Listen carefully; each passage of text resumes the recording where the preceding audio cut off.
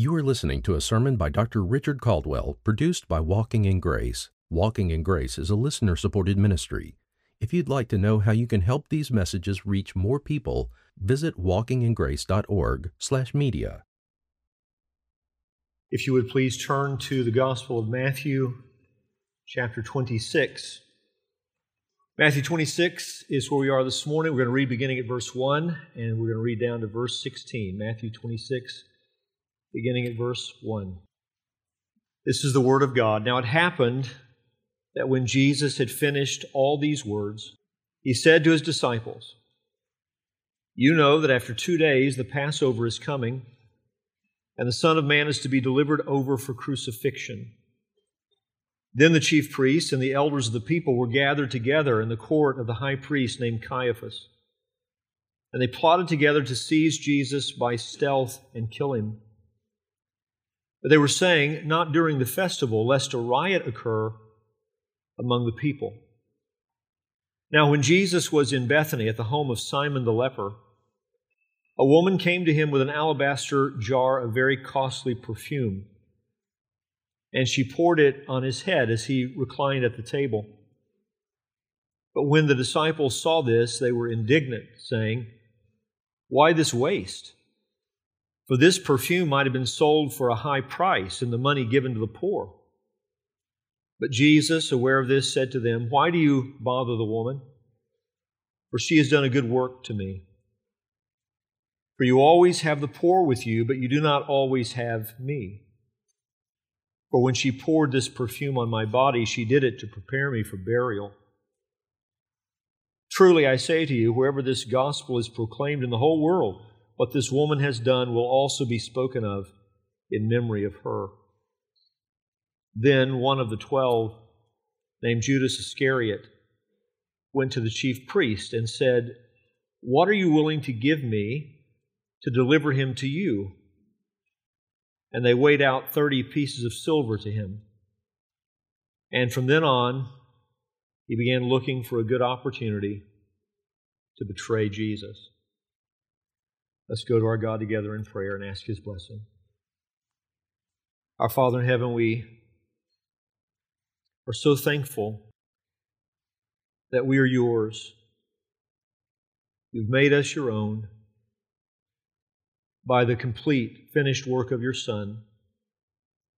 You have delivered us from our sins and from your wrath. You've made us your children. You've made us new creations in Christ Jesus. The old things have passed away, all things have become new. And so you've granted to us hearts that love you, love the things you would have us to love, desire the things you would have us to desire, which is why a day like this, a day of worship, together with brothers and sisters, is so precious to us and encouraging to us. And Lord, you have your hand upon us and you have secured us for forever. You've granted us faith and you preserve that faith in us so that we persevere. And through all of our ups and downs and successes and failures, you are patient with us and your love persists toward us. And it's perfect love. It is a love that reproves and develops. It is a love that builds up and tears down. And we thank you for these things. This morning, as we turn our attention to your word, as we declare the things that you've revealed about your Son, may you watch over this time so that it pleases you. Lord, would you watch over me in such a way that I would say nothing that would displease you, but only that which is good for the edification of your people. And Lord, would you be at work in our hearing today so that we have open hearts that are able to receive the things that you've given. We know, Lord, the seed is being sown and it meets with different kinds of hearts and illustrated by different kinds of soils. And Lord, your word never goes forth and it doesn't accomplish everything for which it was sent. Your purposes will be done, completed this morning. But Lord, we especially long for and desire salvation for the lost and growth for the saved. And we'll be careful to give you thanks for what you do. In Jesus' name, amen. One of the things that you see in the Gospel of Matthew, one of the ways that Matthew is consistent in the way that he presents his testimony of Jesus, is that when he comes to the end of one of Christ's discourses, he indicates that. He lets us know we're at the end of it. For example, when you come to the end of the Sermon on the Mount in Matthew 7:28, Matthew writes, "And when Jesus finished these sayings, the crowds were astonished at his teaching, for he was teaching them as one who had authority and not as their scribes." So he says, when Jesus had finished these sayings, he says we're at the end of this discourse, and then he summarizes the effect of what Christ had taught.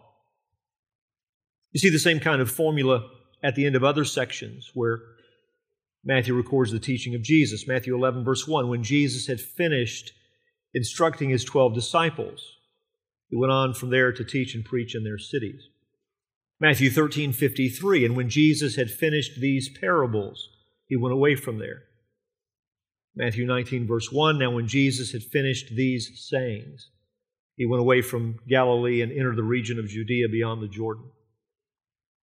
We've now come to the end of the Olivet Discourse, and once again Matthew indicates that. Verse 1, chapter 26, now it happened that when Jesus had finished all these words. And so he now transitions to the next section of his presentation of our Lord. What he transitions to now is the final leg of Christ's journey to the cross. We now are taken to the very thing that Jesus came into the world to accomplish. This is what he came into the world to do. This is what he's been aiming at all along. He came to save his people from their sins. He would come into the world, the Lamb of God who takes away our sins. And he's been preparing his disciples for this, for his death, for his resurrection. 3 times in the Gospel of Matthew, we find that Jesus prepared his disciples for his death. Matthew 16, verse 21, from that time Jesus began to show his disciples that he must go to Jerusalem and suffer many things from the elders and chief priests and scribes and be killed, and on the 3rd day be raised. Matthew 17, verse 22, as they were gathering in Galilee, Jesus said to them, the Son of Man is about to be delivered into the hands of men, and they will kill him, and he will be raised on the 3rd day. And they were greatly distressed.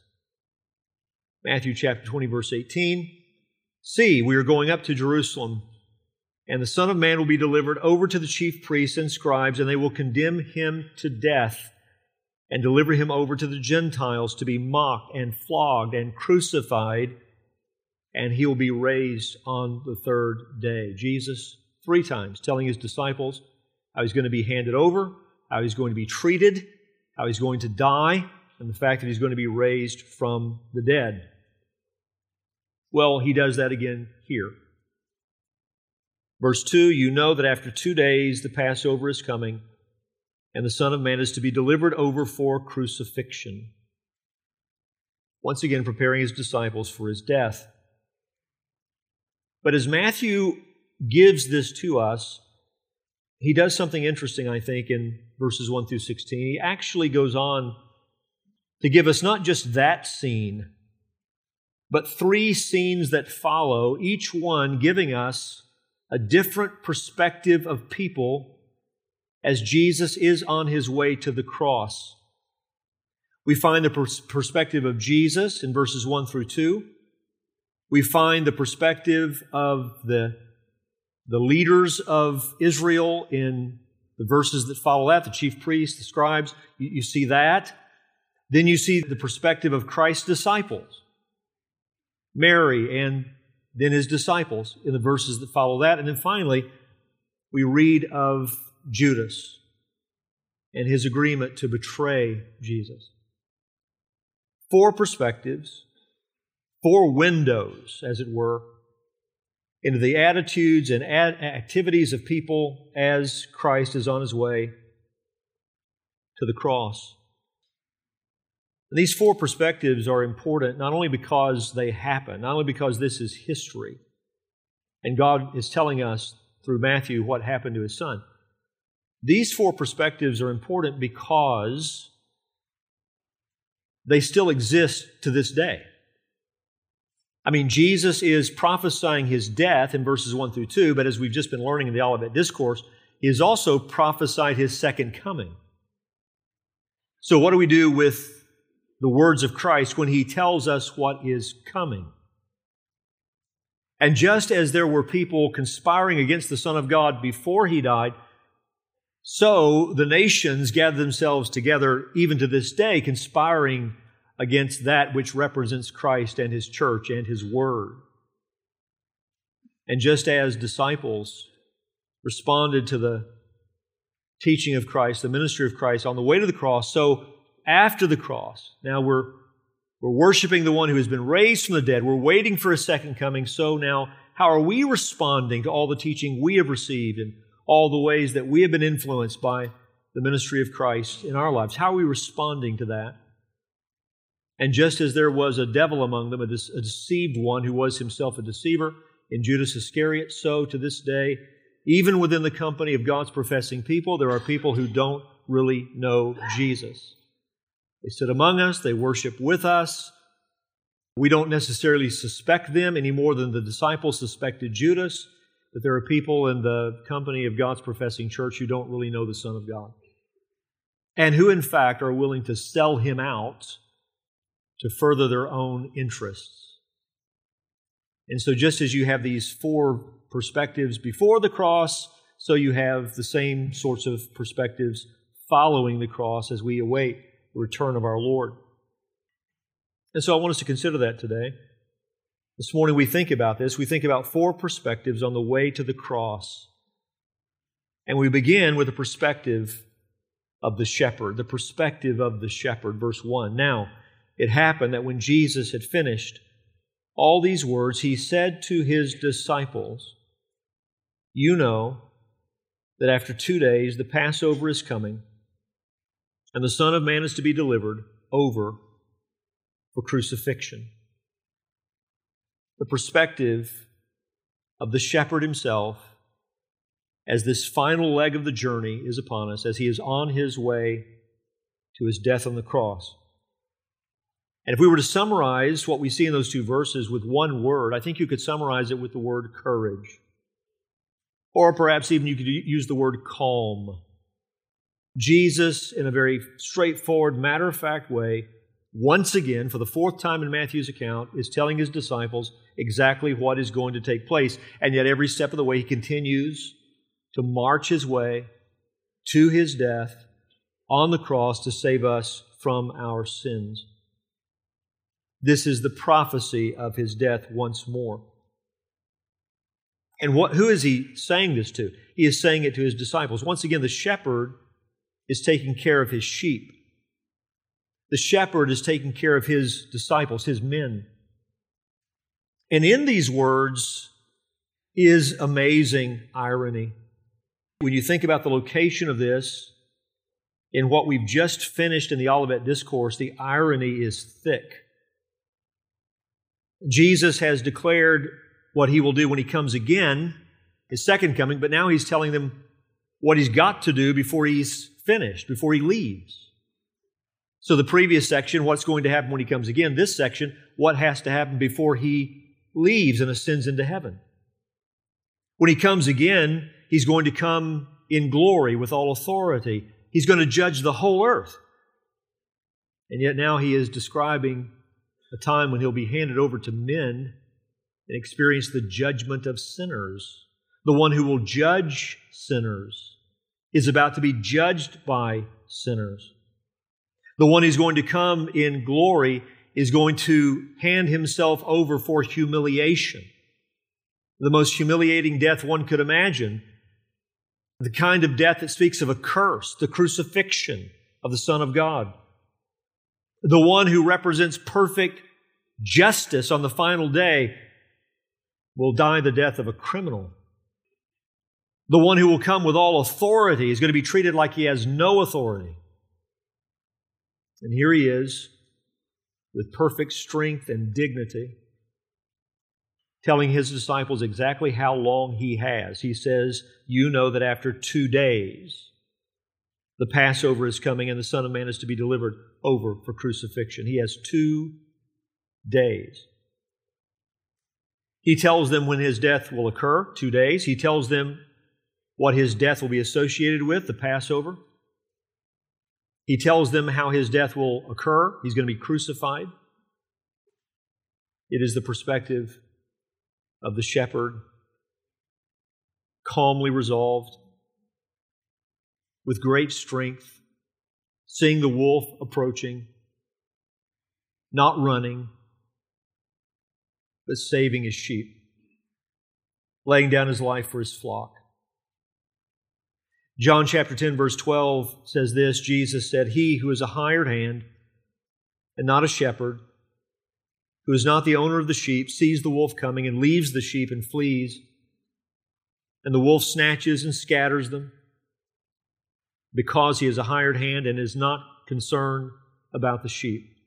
I am the good shepherd, and I know my own, and my own know me, even as the Father knows me, and I know the Father, and I lay down my life for the sheep. And I have other sheep which are not from this fold. I must bring them also. And they will hear my voice, and they will become one flock with one shepherd." Jews, Gentiles, gathered together in one family, one flock with one shepherd. And Jesus died for us all and brought us all into His fold. And so when you see verses 1 and 2, and you see Jesus preparing His disciples, just know that the courage and the confidence that you see on display here, this was not just on their behalf, this was on your behalf. This is the shepherd on his way to save us, to save me, to save you from our sins. The perspective of the shepherd. Second, verses 3 through 5, see the perspective of the vipers, the perspective of the snakes. "You brood of vipers." Both John the Baptist and Jesus would identify them as sons of the great serpent, the devil. If there's one word that would summarize what you see in verses 3 through 5, it'd be the word corruption. In Christ you see courage, in these men you see corruption. With Jesus you have the prophecy of His death. With these men you have the planning of His death. Verse 3, "Then the chief priests and the elders of the people were gathered together in the court of the high priest named Caiaphas, and they plotted together to seize Jesus by stealth and kill Him." But they were saying, not during the festival, lest a riot occur among the people. By Matthew, by the Spirit of God, taken right into the pit of the vipers. We get to see their activity. Who are the conspirators? Who are the people conspiring, plotting, planning for the death of Jesus? Well, these are the religious leaders of Israel. The clerical leaders of the people, the lay leaders of the people, the chief priests and the elders, gathered together in the court of Rome's puppet high priest, Caiaphas. The Romans would displace high priests and they would seat high priests. Caiaphas was one of those whom they had put in his chair, plotting together to kill Jesus by stealth. And that speaks of their character. By stealth they will do this. The word is dalos, and the word means to take advantage through craft and underhanded methods, deceit, cunning, treachery. These are hypocrites. And they will do what they do by deception. Their planning is in keeping with their character. This is who they are. Their father is a liar and a murderer. And so they're simply planning what their father desires, Satan, to seize Jesus by stealth and kill Him. There's no reason for Him to die. From a human point of view, He's done nothing wrong. Even the thief on the cross recognized that. This man has done nothing to deserve this. And so even from an honest human point of view, this is murder. James Montgomery Boyce commented, he said, "The leading figure in the plot to arrest and kill Jesus was Caiaphas, the high priest. Caiaphas had been appointed high priest by Valerius Gratus, Pilate's predecessor in AD 18, about 12 years earlier.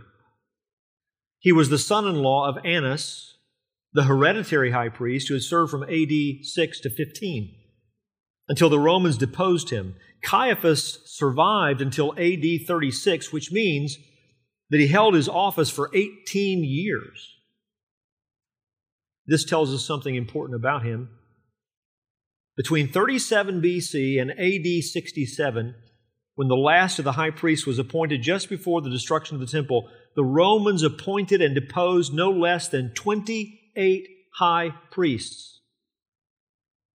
If Caiaphas survived for 18 years, it could only have been because he was a shrewd politician who wanted to hang on to power at all costs. This is precisely what the gospel accounts disclose. Close quote. He's right. And so here they are, in the court of the ringleader, Caiaphas, who is this wily politician who knows how to hold on to power, and they're conspiring together how they can get rid of Jesus. These are snakes. And you see their character also in their caution. Verse 5, but they were saying, not during the festival, lest a riot occur among the people. Now, what are they talking about when they talk about the festival? Well, following Passover is the 7 days of unleavened bread, the Feast of Unleavened Bread. So what they're saying is, not for 9 days. Let's get beyond the Passover, let's get beyond the Feast of Unleavened Bread, and then we'll do what we're talking about doing. So, Passover, 7 days, then the next day. 9 days. Let's put this off. Because we don't want a riot on our hands. The city's full of pilgrims. The city's full of people who come from all over. Many of these people are followers of Jesus. Many of these people have believed in Jesus as the Messiah. If we seize Him in a way that they're aware of, it could lead to real trouble for us. So let's let the festival pass, let everybody disperse, and then we'll do what we have to do. I think about Psalm 2. Psalm 2, verse 1, why do the nations rage and the peoples plot in vain? The kings of the earth set themselves, and the rulers take counsel together against the Lord and against His anointed, saying, let us burst their bonds apart and cast away their cords from us. That is, we don't want God to rule over us. Let's get rid of His authority. Let's get rid of His rule. In this case, let's get rid of His king. Let's get rid of His ruler. Verse 4, He who sits in the heavens laughs. The Lord holds them in derision. And I can't help but think that here we have God's laughter, as it were, because He preserves for us by the Spirit of God that they wanted this to occur in 9 days. Jesus has just prophesied it's going to happen in 2 days.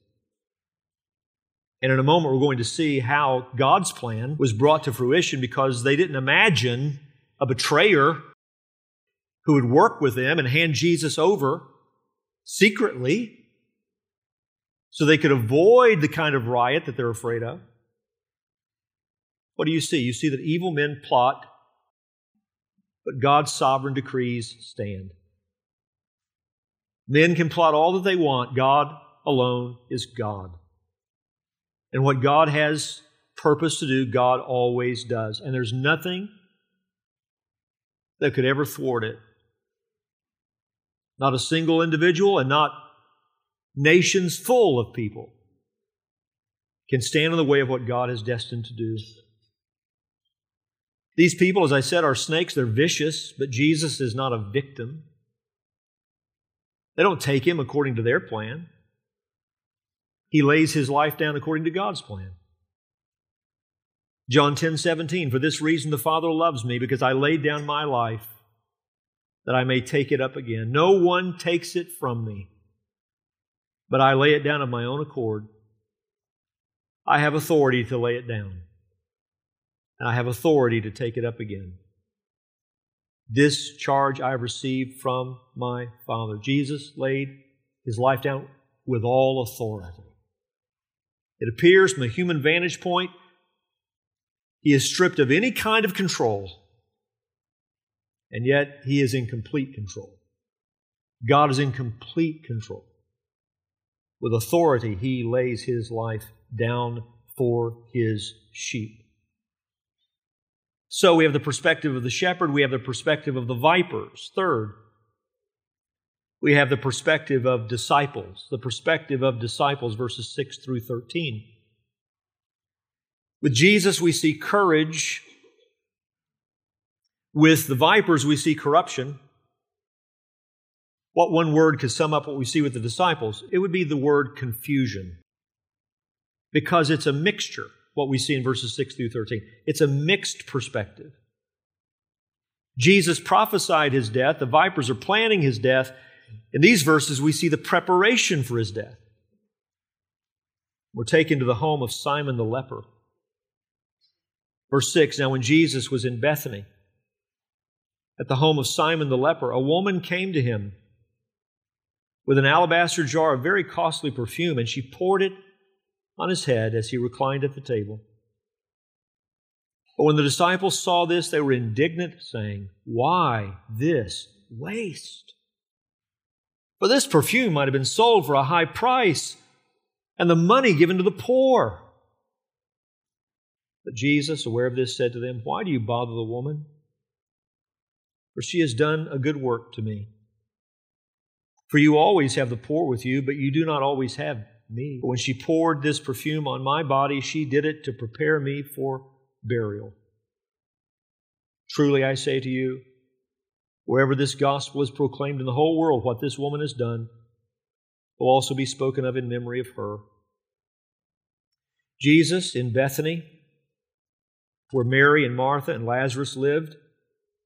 There are two different anointings talked about in the gospel accounts. There's one in Luke, where a woman who's a sinner anointed him, and that's something different than this one.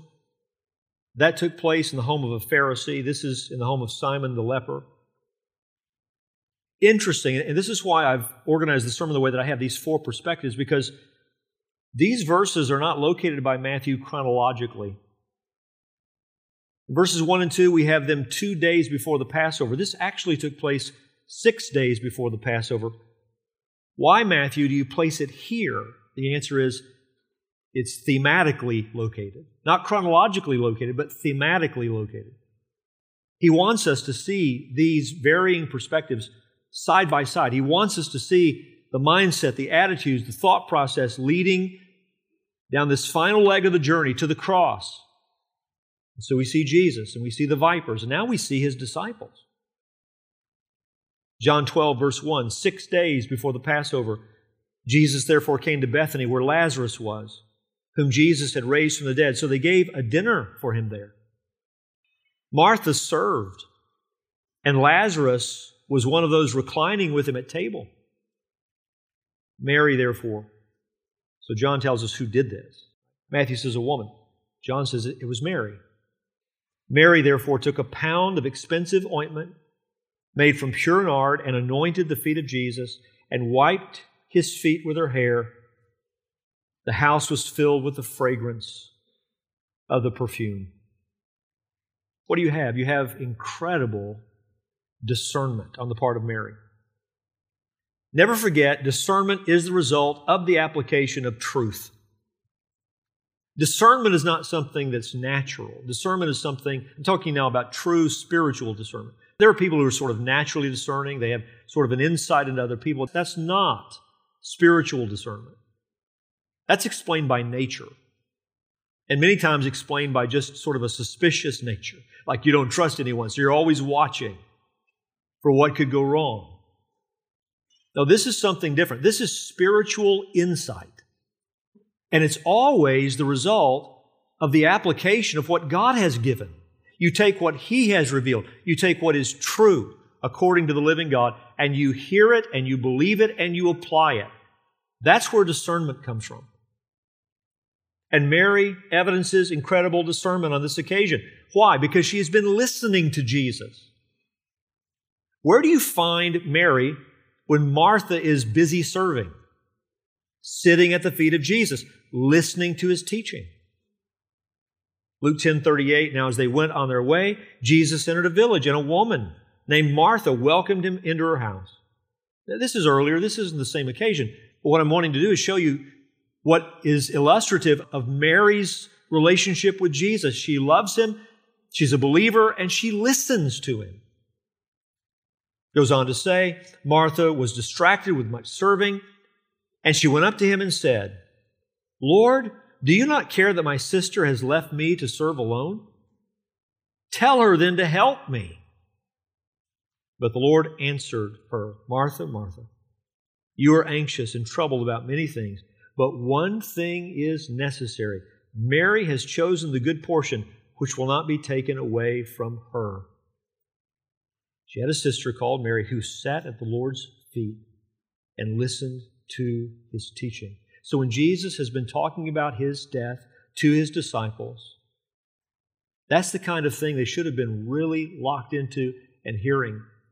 Well, Mary was one who was paying attention. She took His words into her heart. She knows that her Lord is on His way to His death.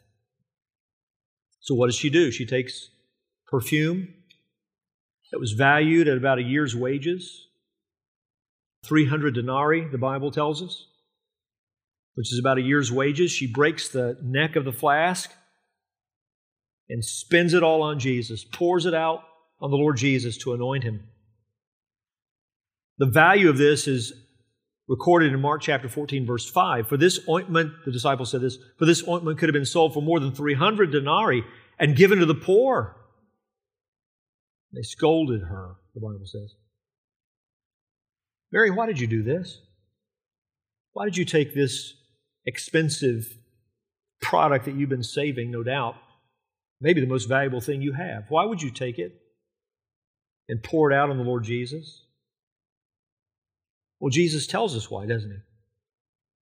Verse 12, for when she poured this perfume on my body, she did it to prepare me for burial. She has this insight. She understands.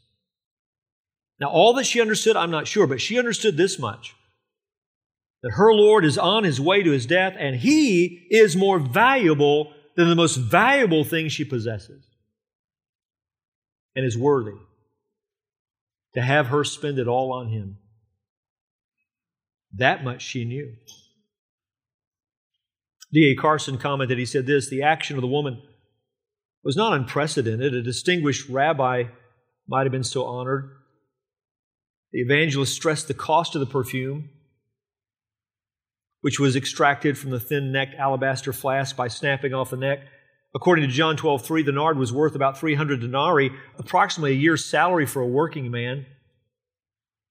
The anointing does not designate Jesus as Messiah, but prepares Him for His burial after dying the death of a criminal, for only in that circumstance would the customary anointing of the body be omitted. So she likely was not aware of this, but the very way that He was anointed also indicates the way He will die. This is something you find in Christ's disciples from time to time, isn't it? You see this in Peter's confession. But Peter, who do you say? Who do you say that I am? And Peter gives that great confession where he confesses Jesus as the Son of God. Flesh and blood has not revealed this to you, Simon Bar-Jonah, but my Father who is in heaven. And it's just barely a few minutes later when he's hearing the words, "Get behind me, Satan," as he tells Jesus that he will not die in the way that Jesus is talking about. What do you see? You see this capacity in us for these moments, these flashes of incredible insight because of the grace of God, because of His work in our hearts, and because of the truth that He gives to us. We can see things that we should see.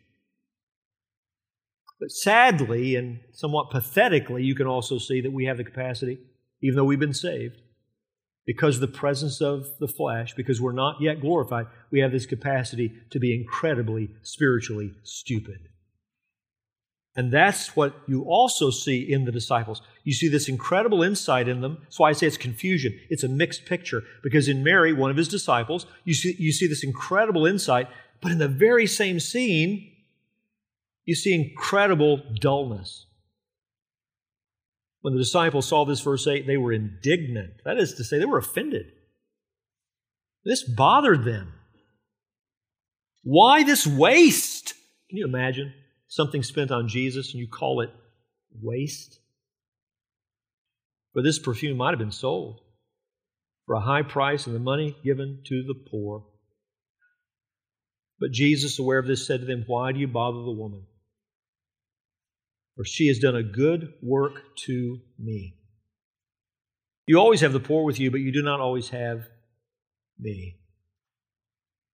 Spiritual stupidity.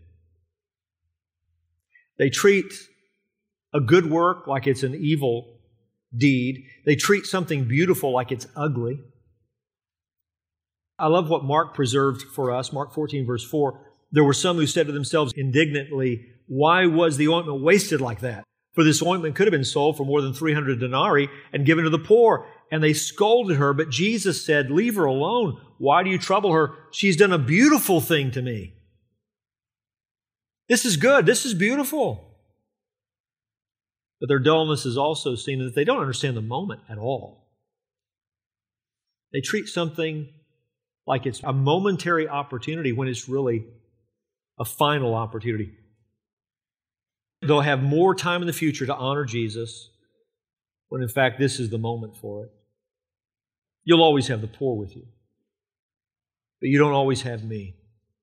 She has done this for my burial. Something else you see, not in Matthew's account, but you see it in the other accounts. This also reminds us that we have the capacity not just for spiritual stupidity and dullness, but we have the capacity to be influenced by evil. Because these disciples are indeed saying this, but John tells us that there was a sort of a ringleader in this criticism. John 12, verse 4, but Judas Iscariot, one of his disciples, he who was about to betray him, said, why was this ointment not sold for 300 denarii and given to the poor? I mean, he's expressing an attitude found in the disciples, but he's the ringleader. He's the mouthpiece. And then John says this, he said this not because he cared about the poor, but because he was a thief. And having charge of the money bag, he used to help himself to what was put into it. And if we had put this in the common treasury, I could have had some more money. That's what he's really thinking. The perspective of the shepherd, the perspective of the vipers planning his death, the perspective of the disciples, it's mixed. You see the beauty of what God does in us, in the insight that Mary had, and the love that she had for Jesus. The valuation of the Lord Jesus that she evidenced by her willingness to lose her most precious item, perhaps, spending it on Him. But also the incredible stupidity we can still be guilty of and the dullness that can be evidenced in our lives and our ability to be influenced by evil men and women. As Judas had an influence on the attitude of those disciples, he gives voice to what he does because he's a thief. Which leads to the fourth window, the fourth perspective. 14 through 16, the perspective of a devil. The perspective of a devil. Then one of the 12, named Judas Iscariot, went to the chief priests and said, what are you willing to give me to deliver him to you? And they weighed out 30 pieces of silver to him. And from then on, he began looking for a good opportunity to betray Jesus. A devil in their midst. And this, as you know, did not catch Jesus off guard in the least. He knew this from the beginning. John chapter 6, verse 70, Jesus answered them, did I not choose you, the 12, and yet one of you is a devil? That's early on. So Judas is not in the company of Christ's disciples by accident. He's there by sovereign design. And yet he's fully responsible. A man who fulfills the Scriptures but is still fully responsible for his betrayal of the Lord Jesus Christ. Matthew 26, verse 24. The Son of Man is going just as it is written of him, but woe to that man by whom the Son of Man is betrayed. We'll look at this tonight in our evening service. It's written of you, Judas, but woe to you who fulfills what has been written. It would have been good for that man if he had not been born. Here is a man who has been loved by Jesus. Earlier this morning in our scripture reading, we heard from Psalm 41, a psalm that foreshadows the sufferings of Messiah. In the 9th verse, as it was read, listen again what it says. Even my close friend in whom I trusted, who ate my bread, has lifted up his heel against me. A man loved by Jesus, a man who's been extended friendship by Jesus, perfect friendship. A man who's been granted the most unimaginable privilege to live with Jesus for 3 years, to walk with the Son of God on earth, to spend time with Him that others did not have the same access to. You have heard His teaching. You have witnessed His miracles. You've experienced kindnesses from Him directly. He's extended those kindnesses to you. You've had all of this, and you think it's worth, He's worth 30 pieces of silver. Do you see why Matthew organizes this the way that he does? Not chronologically, but thematically. Mary demonstrates what she thinks Jesus is worth. He's worth more than the best she has. Judas thinks he's worth 30 pieces of silver. What a contrast. A woman who gladly sacrifices a year's wages in an act of worship. A man seeking about 4 months' wages for the life of his master, his professed master. So when you see these 4 perspectives on the way to the cross, these 4 windows into the attitudes and activities of people, as Jesus is on His way to give His life to save us, what do you see? Look at Jesus. You see the beauty of our Savior, our Shepherd, our Deliverer, the lover of our souls. You see His strength and dignity, the perfections of His love and wisdom. Even at the very end, He is shepherding His men with the truth to prepare them for what they're about to face. Look at the vipers gathered together. You see the ugliness of lost human souls, the foolishness, the pride of men, as they gather together to take counsel against God and against His own. What fools! What fools! You see their frailty. They feel strong, don't they? They feel strong. We're going to seize Him and kill Him. They're so weak. It's going to be done, but not even according to their plan. They want 9 days. Jesus, before they do it, says it's going to be 2 days. And it will be 2 days. Look at the disciples. You see the beauty of us, all explained by the grace of God. Hearts that really do love the Lord Jesus. Even the disciples who are rebuking Mary, they're not like Judas. They sound like him in that moment, but they're not like him. And Mary demonstrates what kind of love and devotion is in our hearts by the grace of God toward the Lord Jesus Christ. If these men could have been awake and shaken to what they were doing, they would have repented. Because these are saved men. And so we see God's good work in us, but at the same time we weep, don't we? We grieve over the sin that is still present in us and is reflected in us, and how stupid we can be and how foolish we can be at times. And then you see the devil himself in their midst. The tragedy of somebody who's blind and deceived, living right in the presence of light like the sun, and they can't see. These are the scenes on the way to the cross, but these are also scenes on the other side of the cross, as now we await the return of our Lord. The question is, which one are you? Where do you belong? As you hear the prophecy of Jesus, they heard about His death. We hear about His second coming. As you hear the prophecy of Jesus, how do you respond? What are your thoughts? How are you living? Can you say this morning with truth that you are in the company of the disciples? Oh yes, you see your frailties and your failings, and it grieves your heart because you are saved, but you are in the company of His disciples. You are a believer.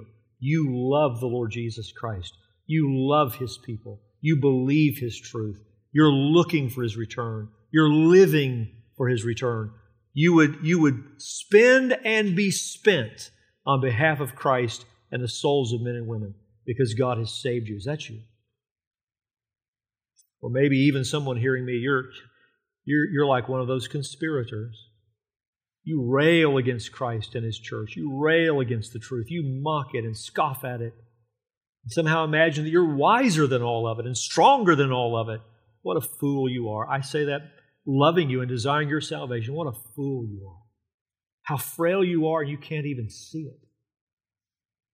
Your imaginations won't be what rules the future. God's decrees will rule the future. Do you know that?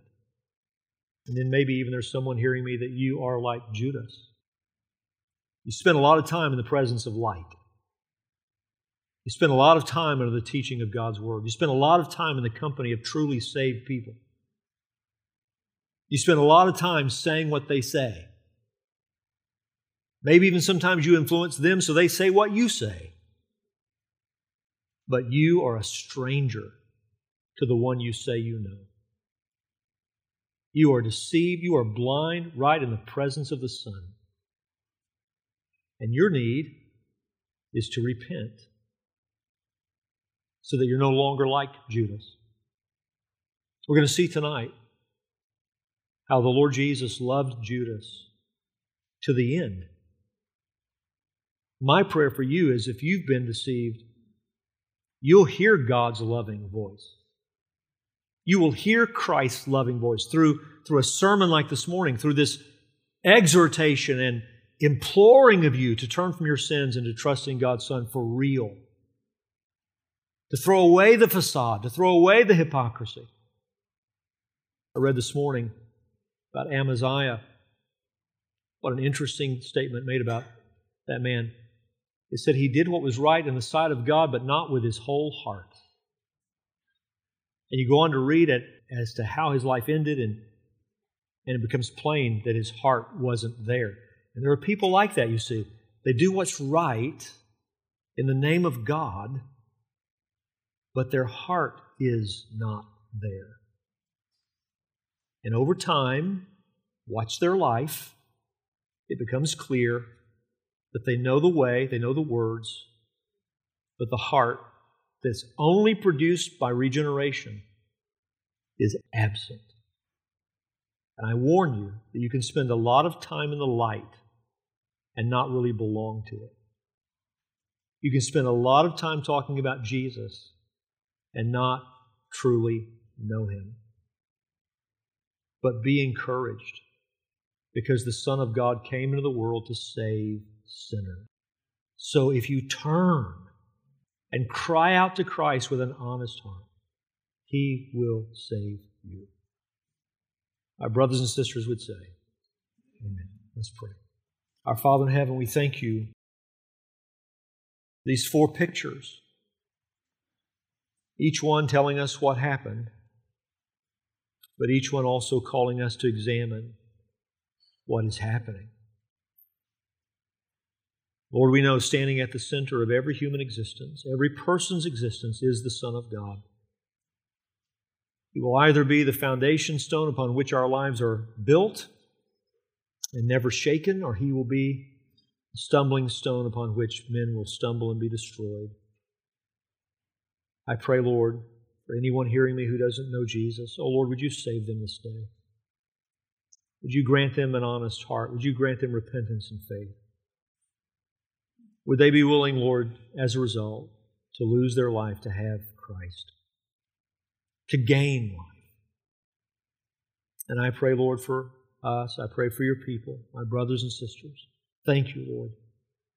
Thank you for your mercy that has made us your children. Thank you, Jesus, that you are the great shepherd of the sheep and that you laid down your life for us. No one took it. You laid it down to make us your own. Thank you that we are forgiven and that we believe. Help our unbelief. Strengthen us, Lord, in our resolve to serve Jesus for all our days. Help us to be like Mary, that we would do what is right in the sight of God and with our whole heart. And we ask these things in Jesus' name. Amen.